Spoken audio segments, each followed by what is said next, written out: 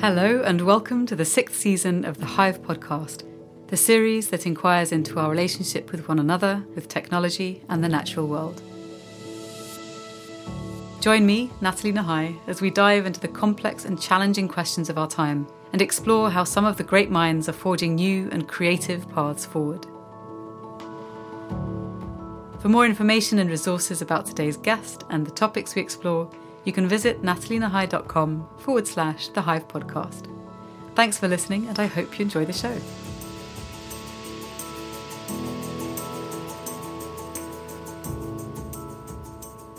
Today, I have the pleasure of speaking with Austin Whitman, CEO of Climate Neutral and a thought leader well-versed in the world of corporate carbon responsibility.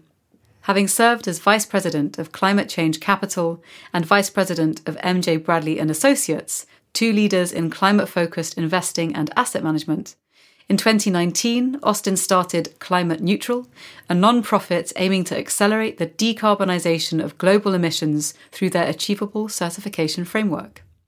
By using this framework to certify brands who measure their carbon footprint, offset it with verified offsets, and create future reduction strategies, Climate Neutral aims to turn consumer purchases into funding for climate solutions and to empower brands and consumers to take voluntary action against climate change.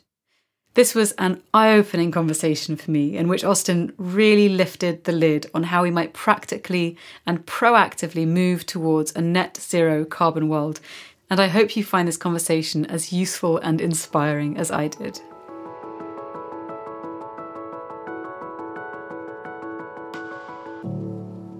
So Austin, thank you very much for coming onto the show and for speaking with me today. Well, thanks for having me. So I'm going to start with a question that I always open the conversation with, and that is, what do you think is happening in the global human psyche right now? That's a big question. I think the global human psyche is reeling from the last year and the realization that we can't win all battles as humans, and that because of that, we're going to have to reassess how we approach certain things in life and planning and values and communities. I don't think anybody expected COVID to spiral in the way that it did. I remember personally being with some friends the weekend before lockdown last year, and we were all sort of thinking, I think this gets considerably worse before it gets better. I think humanity might have thought that, but not to the degree that we've seen it. And I think that that's got lasting consequences. It really has made its way into human psyche, and the invitation that you've given me here is now to then bridge over from COVID into climate change, and because that's sort of what we think about all day. And the big surprise that we had last year was coming into the first few weeks of the pandemic. I just had spent the last 12 months trying to launch our organization, and it looked like we were on the brink of passing a major milestone, which was getting 125 or so companies on board with our certification. And I just thought, oh my gosh, I can't believe all that work, is about to go out the door, because we're now going to be facing a massive disruption. But the opposite happened, actually. More companies signed up. And that was, to me, a sign that a lot of people were taking renewed interest or new interest in assessing the impact of this other threat, which is climate change. And that was in a way forced by this major shock to the human psyche. So, that's kind of the perspective that we've had from operating in the last 14 months or so. It's fascinating, isn't it? I think so many people were very quick to raise concerns about what this would mean in terms of our care for the environment, being able to afford, in some cases, to purchase items, products, services that are more sustainable, because sometimes there is a higher price point attached to them. And yet in the research that I've also done for the new book, it seems that this has really crystallized for many people and deepened their commitment to a more sustainable, values-led, ethics-based way of living. I wonder if you're seeing that also across different spheres. I think so. I think there are a couple trends that we're seeing that are notable. One is among professionals, working professionals, and the fact that a lot of people are leaving their jobs or looking for ways to pivot their jobs over into something that's more focused on climate change. That's something that we did not see in the first corporate sustainability wave, which was about 15 years ago. But it's happening in a very distinct way now. I don't know how to explain it, but certainly the new breed of networking tools and mobilization tools, whether it's Slack or social media, is providing a way for people to connect in ways like never before on new ideas and collaboration and those kinds of things. So I think, number one, working professionals, their behavior is very, very significant. Number two, in the consumer level, consumers are at least reporting on surveys that they're more tuned into sustainability and climate than ever before. And the data is increasingly convincing that people want to connect their values with their purchasing behavior. And we've seen data like this in the past, but it seems even more convincing whether you're polling on general attitudes toward climate change or more specifically polling on the attitudes that people have when it comes to wanting to make sure that their purchases are aligned with their values. And then I think the other thing that we're seeing is within the sustainability profession, just a higher degree of attention and energy being put to problems that companies really need to solve. And the amount of collaboration, even among competing companies, is really, really significant. I'll add another one, which is the entrepreneurial universe. So we talk to companies all the time that are just getting off the ground. And I think the startup community is now really taking seriously the need to build companies from the ground up that have sustainability as a core value. It's interesting to see that this trend seems to be touching all sizes of businesses, but in particular, I'm seeing it a lot among the smaller ones. And so let's talk a bit about your amazing business. So you're the founder of Climate Neutral, which is a non-profit company that was established in 2018 that aims to inspire brands and consumers to take voluntary action against climate change.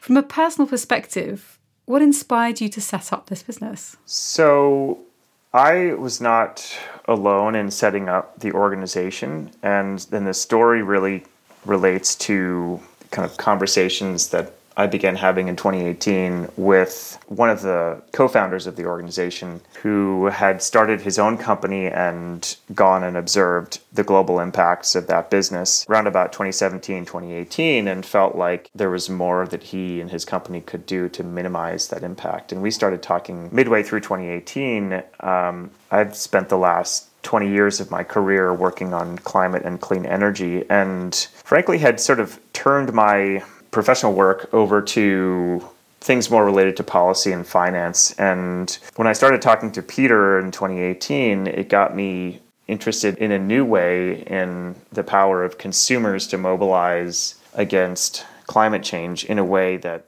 wasn't happening or isn't happening. The genesis for me personally was really just this feeling that of all of the potentially very strong or big levers that we need to be pushing on climate change, that one in particular was vastly under-exercised or underused, and that was the power of consumers. And consumers, of course, drive what businesses do and how they make decisions, and so there's a very natural connection point between that lever and the opportunity to get companies to do more on climate. And so the organization was officially launched in early 2019, and we've got about 350 companies now that we're working with.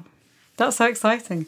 And actually, because I read already, I think it was last year pre-pandemic, it was a study that came out by IBM and the National Retail Federation, which revealed that nearly 70% of consumers in the US and Canada said it was important that brands be sustainable and eco-friendly. And obviously, as someone who buys things as a consumer, I can't tell you how many conversations I've had with friends about how complicated and tricky it is to weigh up all of the different factors that are involved in making purchases that align with my values of sustainability and regeneration, etc. And I know that you've been described by Business Insider as the man trying to make corporate sustainability labels as common as the USDA organic sticker on milk cartons, which sounds fantastic. How are you helping consumers make more informed decisions? Yeah, so one point on that IBM study that you just mentioned that I thought was particularly interesting was the fact that the trend that you point out held up across age demographics, right? And so in addition to being significant in the overall magnitude of how many consumers actually care, it was also cross-cutting from age 18 to age 60, concentrated maybe in the age group of sort of 22 to 55. But that basically means that it's not just people who are in college up to their early 30s, a younger demographic, but it's really a wide demographic, essentially anybody who's spending any significant amount of money. And companies really need to take notice of that because it's where the market is shifting. I think one of the things that we're trying to get everybody to realize is that what somebody says on a survey like that doesn't tell you exactly how much time they're willing to spend or invest in making an evaluation of the impacts of their purchases. And we believe that only a very small percentage of individual consumers has the time to read footnotes and detailed technical analyses and understand numbers in a way that would support any sort of rating scheme that's quantitative or nuanced. Not that people aren't sort of mentally capable of understanding nuance, but just people are busy. Yeah. And, you think about an average trip to the grocery store, how many products are in your cart by the end of that grocery store run, right? And if you had to look at each one of those, it would take you hours to go through the store. So consumers really need a simple and quick way of assessing purchases. When something is in your cart on an online shopping store or potentially going into your cart, you want to be able to say quickly, okay, should I buy this one or that one? And so that's been sort of the philosophy behind the label. And we've also, on the other end of it, done similar things to simplify the process for companies themselves, because the same holds true for the people who need to take their companies through the certification process. They're all busy and they have day-to-day priorities that involve operating the business, handling customers, designing products, those kinds of things. So we've really tried to simplify the framework on both sides to make it easier for consumers to respond to the certification and also to make it easier for companies to get it. And so what are some of the criteria that Climate Neutral uses to assess the carbon impact of a given organization? Well, we look at a commonly accepted greenhouse gas accounting framework called the Greenhouse Gas Protocol. And we use that to break down organizations into 10 basic categories of emissions, ranging from, of course, the energy used to heat and power your offices, all the way up through more significant contributors like the raw materials in a company's supply chain if they make physical goods, or the flights or car trips that they take in a normal, non-pandemic year. And so we tally all these things up, and depending on whether a company is very, very large or more medium-sized, we have different approaches for how we turn these types of activities into carbon emissions. But the end result is a footprint that's comprehensive for that company for all the emissions that are created when the company is making and delivering a product or a service to its end customer. And so what are some of the things that you look to? Because I'm thinking here, a lot of the people listening, some will be business leaders, some will be involved in larger organizations, others will be freelance. What are some of the things that we might look towards to start to assess our impact within the businesses that we work? Yeah, so it does depend on the size of the business and the type of industry that somebody is involved with. But the more common significant contributors to carbon emissions relate to the products and services that a company needs to consume in order to deliver its own products and services to end customers. And just to give two examples, one of the brands that we work with is a company called Kickstarter, which runs a kind of a crowdfunding platform. And most of their carbon emissions are coming from data centers. Right? They're a technology firm. And then they've got some corporate operations, of course, and people who commute to work and energy to power their office. But for the most part, it's electrons, right? That's the source of their carbon emissions. And then on the other end of the spectrum, we'll take our largest brand, which is an outdoor retailer called REI. And they have about 1,000 companies that they work with who manufacture products and sell them through their stores. And then they have their own label for products that they sell in their stores as well. They have the stores themselves, and then they have a business in travel. Oh. And so there's a whole wide range of things that happen in the course of operating their business that contribute to carbon emissions. And so for them, it's much more about the physical manufacturing and transport of goods from a factory to a warehouse to a customer. And so then thinking about carbon offsetting, because people talk about it quite a bit, and you've got companies who say that they're carbon neutral, and then others like the beer brand Brewdog, who are actually carbon negative and sequester more carbon than they put out.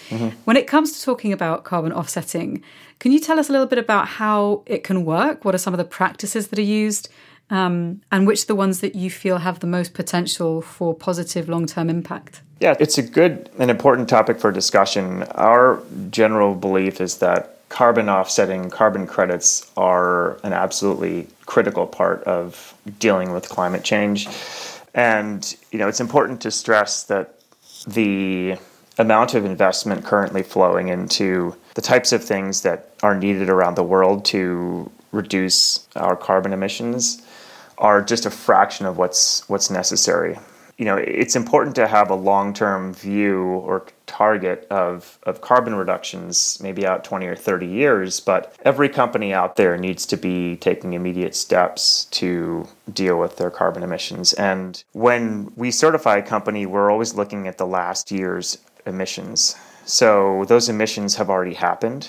And what we get companies to do is essentially to invest an equivalent amount to clean up that last year's emissions while looking at future reduction opportunities. So you clean up those last year's emissions by supporting carbon reducing projects that could come from renewable energy, a wind farm in Indonesia, for example, or they could come from what's known as afforestation, which is planting trees, or they could come from putting up electric vehicle charging stations, or capping a landfill to reduce methane emissions, or destroying industrial gases. There are really dozens and dozens of different types of projects that can contribute to capturing or avoiding carbon emissions. So what we have companies do is invest in projects to purchase credits that are equivalent to their annual footprint, and then think about ways to reduce their emissions naturally from within their supply chains. Sounds very comprehensive. We try to make it so, and there's always room for improvement. And I think one of the big questions that people have about carbon offsetting is this a good idea?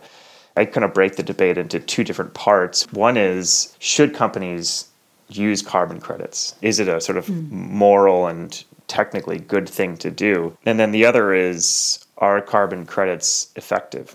To the first question, as you might guess, our view is absolutely yes. Every company should be investing immediately in these types of projects. And to the second question, the answer is, well, it depends. Are they effective? It depends on the kinds of projects that you're looking at. And there's certainly research on projects that haven't delivered the promised benefits. There's research on projects that have delivered the promised benefits. And then there's research on certain projects where the jury's still out. So we've tried to build a set of carbon credit requirements for eligible carbon credits that weeds out projects that are higher risk and less likely to deliver the benefits that are promised, while at the same time supporting a range of types of technologies and not narrowing it down to just one or two types, because the sources of carbon emissions around the world are really varied, and we think that the voluntary market needs to support decarbonization in a whole range of different instances. I think actually even just thinking about that in ways in which companies either enact change or purport to enact change, a lot of them claim to be making big transformations to their business practices. And of course, many of these companies turn out to be engaging in little more than greenwashing. How might we help combat this? Do you think people are getting wiser to what greenwashing looks like and then calling out faking where they find it? I think people are getting wiser by knowing that companies can fall into this pattern. And, just the fact that the term has been invented and more people are skeptical or wary of it is a good thing. I don't know that people necessarily have a good way of evaluating whether one company's action is greenwashing or not. And to be fair, I think that, like anything, it can be subjective and in the eye of the beholder. There are companies out there, let's take a company like Brewdog, which is claiming to be carbon negative. Climate positive and carbon negative basically mean the same thing. The implication is that the company is providing more benefit to the climate than the damage that it's causing. And it's a big claim. We've sort of stayed away from that type of designation with our certification because there's still uncertainty in any type of exercise that assesses what the damage is that you're causing. And so to claim that you have 100% certainty on that and enough certainty to know that you're actually doing something that's positive for the world is maybe a difficult position to defend. Anyway, I think that it's important for people to find simple ways to try to evaluate this, one of which is just to say, is a company actually investing money today, or is this just something that they're saying they're going to do over the next 20 or 30 years? And so I guess with people becoming increasingly concerned and vocal about the climate breakdown, with the stats that we've described and also more generally in the media and in the public domain, obviously it's no wonder that we're seeing organisations like yours attempt to address these really complex issues by offering certifications or approaches that are designed to help consumers and businesses make more sustainable and informed choices.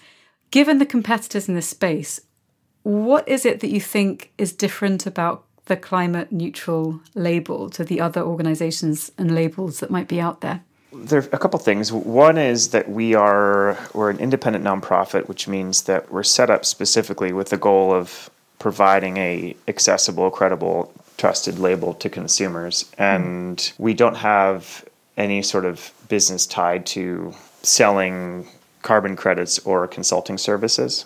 And so the decisions that we make about how we set up the certification and how we procure credits are based on what we and our external advisors think are the best way to run a trusted consumer-facing carbon label.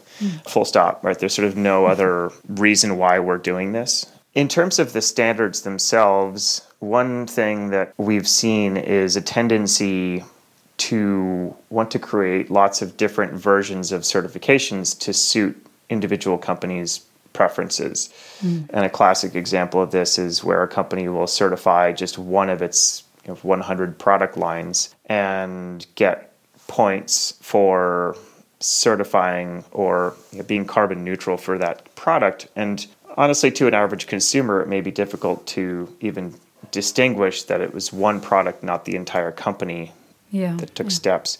Another way that we see companies cutting corners sometimes is to only count a small fraction of their total footprint. So only to count their direct emissions from an office building, for example, and to exclude emissions from the entire supply chain that they depend on. So we require comprehensive measurement, which includes the value chain, and we require immediate action and investment, and then we require near-term reduction plans. And each year we review the standards to make sure that they're keeping pace with the best available thinking on carbon neutrality, aligning with international standards, but also holding to this idea that if we don't make it accessible and approachable, we'll never get enough companies on board to ever have impact at scale.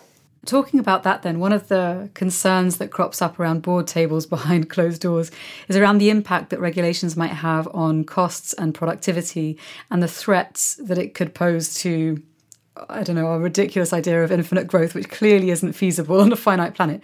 How do you begin to persuade stakeholders to charter a different path forward? I suppose it depends on who those are. I mean, I think at least in international discussions, the moneyed powers are firmly convinced that climate change is an issue. And if you don't believe it, look at the reports from the insurance industry, which is on the front lines of at least the financial risk and, estimating $25 trillion of potential damage by 2050 if we don't get our heads around this problem. And that's with a T, right? That's a pretty big number. I think that has trickled over into financial institutions who've been pressured by shareholders and their own investors to take account of the ways that they're supporting a high carbon global economy and shift capital over into more low carbon assets and low carbon ways of doing business. I guess, you've got to talk in economic terms is probably the clearest way I would say. And for the companies that we work with, it does get back to what we opened up this conversation with,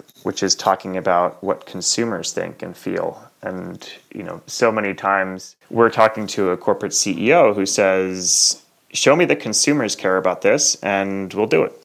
And it's really no secret. That's sort of what business is based on, that companies make products that they think consumers will buy. So the power of the consumer is really something that, again, needs to be tapped strongly. And I think that does make the business case.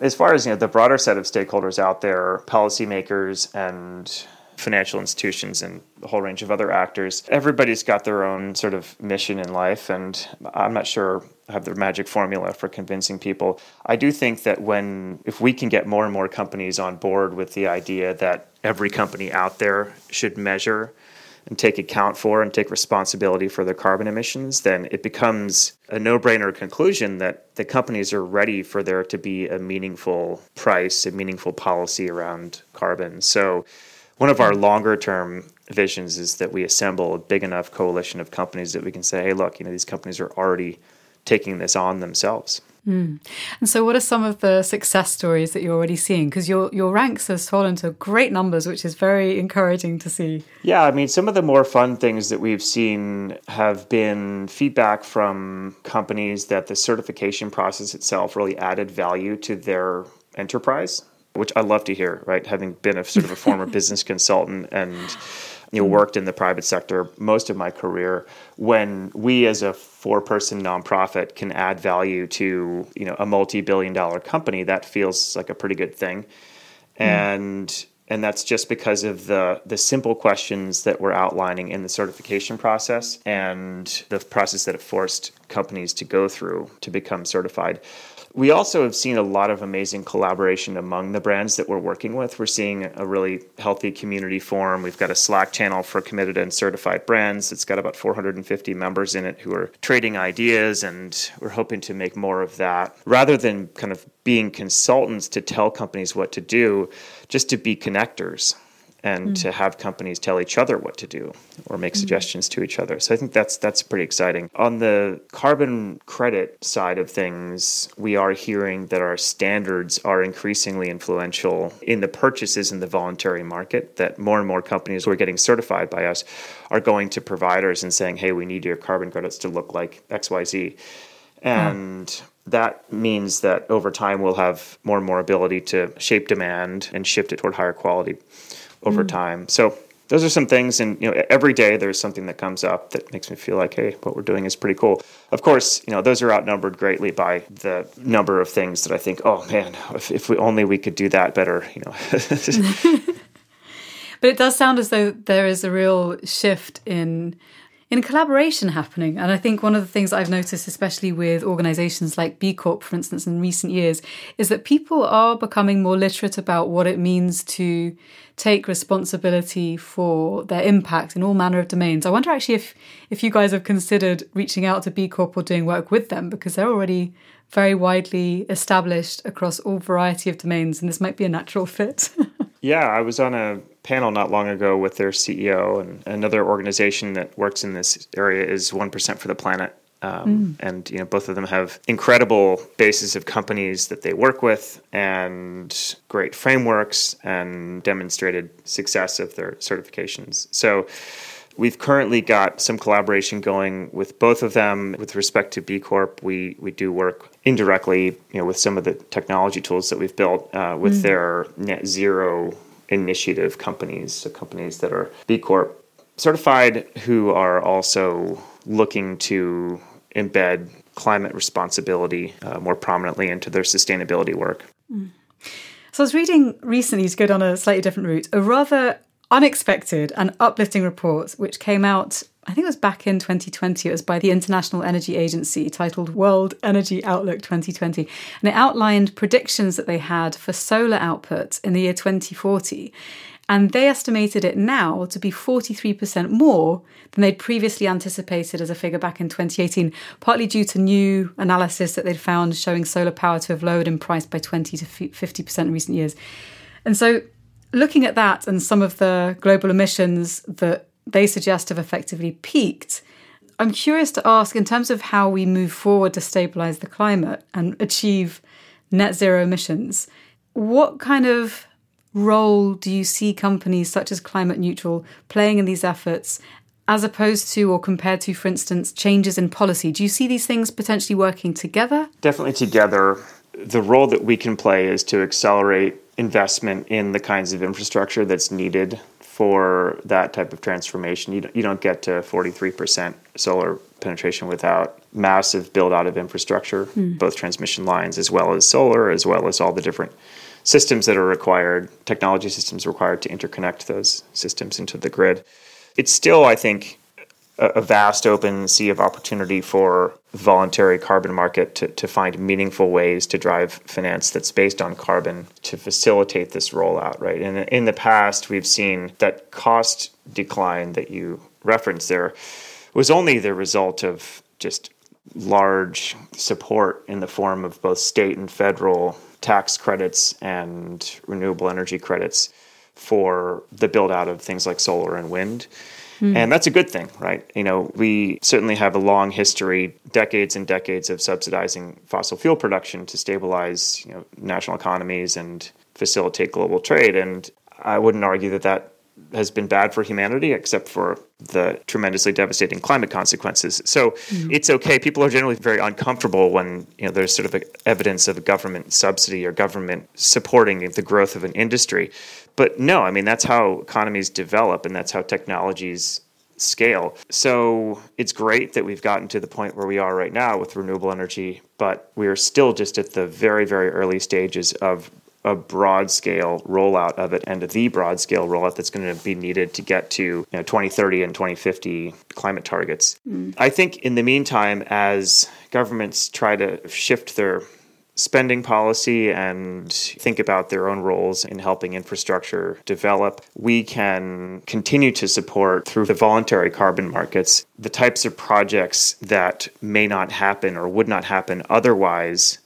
But because we're able to drive finance on the basis that a project is going to reduce carbon emissions, a project then becomes economically viable and then it gets built. And then you're one step closer to that level that you cited. And so when you say voluntary carbon market, can you just define what you mean when you say this? Yeah, I know. It's hard to have, I have a hard time having this conversation without, bringing too many concepts that may be not familiar into the conversation. But, there are two fundamental types of carbon markets. There's compliance markets, which are markets that are set up by government policy of some sort, whether it's a state or regional collaboration among states or a national or international market.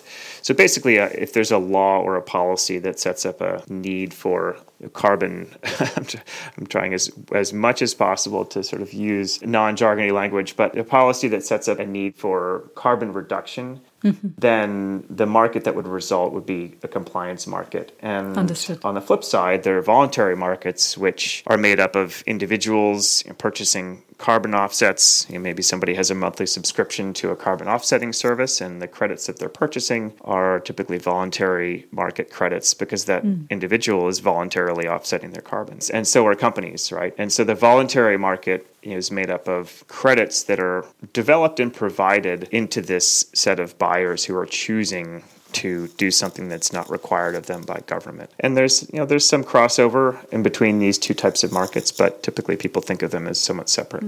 Thanks, that's super clear. And actually it's really useful to understand some of these terms just so that we can become more aware of what it means when you're reading a paper or you're reading some research. So that's super useful. Thank you. So I'd like to ask then, what vision of the future are you holding in this moment, given what we've experienced in the last 18 months and what we hope to achieve when we're moving out of the current situation? I forget the kind of word for the person that I am, but, sort of pessimistic optimist or something like that, which is to say that having watched the run-up of enthusiasm and excitement in kind of dealing with climate about 15 years ago, the period from maybe 2004 or 5 until the period 2010. It was the dawn of the European emissions trading scheme. It was a period of very significant, what appeared to be progress within international climate negotiations. It was a period of unprecedented attention to legislation in the U.S. around climate change and a period of unprecedented corporate action on sustainability, all of which led absolutely nowhere. now. I mean, that's maybe a kind of a bleak assessment, but if you look at just one metric, one indicator, which is where have global carbon emissions gone since 2005, it's upward. It's 33% upward. And that's not the right direction. And we're looking at annual emission increases 2 or 3% per year, and the downward trajectory needs to be 7 to 8%. And, I don't know how you shift an upward trend downward like that. I really don't. And I don't think that anybody's taking the problem as seriously as they say they need to. So, on the flip side, I think that we're seeing things that have never happened before come out every day, where the U.S. has its own new climate commitment. China is now making its own commitments. And so there's talk of getting to net zero by 2050 in a way that, if we had seen it in 2005 at this level of commitment, we may be actually in a very different space. So I'm pessimistic in the sense that it feels like a trend that's going to be almost impossible to reverse, but optimistic in the sense that we are in the best shape we've ever been in as a globe to take on this problem. And my hope is that we'll continue to feel more optimism, and people will start to really see that the economic picture is way, way, way better if we get our arms around the climate challenge. Yeah. It's quite sobering to hear that. And I think there is a point at which, we see this throughout history, at which when we're at the very brink, sometimes that's what we need to be able to really turn the ship around. The question is whether you hit the iceberg first and how many people fall overboard before the ship is able to turn. In this instance, I'm thinking more about species, but yeah, not a great metaphor. So thinking about then something slightly different before we close, if you were to recommend maybe a book or a podcast that has most captivated your imagination recently, what might that be and why? I really enjoyed, it's fiction, I really enjoyed a book called The Overstory. And then there's actually a piece called The Understory, written by a completely different author, but both of which looked at the interconnectedness of forests and ecosystems, and a lot of emerging research showing the relationships between plants in a way that we've only ever thought animals have relationships. So, I guess I get immersed and sort of drown in all of the technical analysis every day. And there's no shortage of climate doom, nonfiction out there, analysis, more and more writing about the world in kind of a climate challenged environment. And that, I think it's all important to digest, and there's loads and loads of climate lists out there. But my feeling on those two pieces that I mentioned is that they really start to get you thinking in a more profound way about life on Earth, and in these sort of scientifically mystical ways, but with a very human connection to it. I love the idea of scientifically mystical ways. It's so lovely as an idea. Yeah.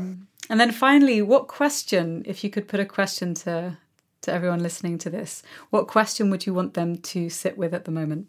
How serious are you about wanting to be part of a solution? And what kinds of actions are you willing to take? And, are you willing to have new conversations with people? Are you willing to change your lifestyle? How serious are you? Because the reality is that it's no longer the case that we can talk about climate change as sort of our children's problem or grandchildren's problem. It's definitely a problem that we have today. And I think everyone needs to be asking themselves just how serious they are about it.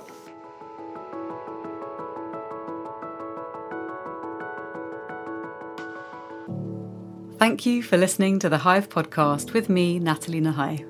If you enjoyed the show, please do give it a rating and review, as it helps to reach new ears.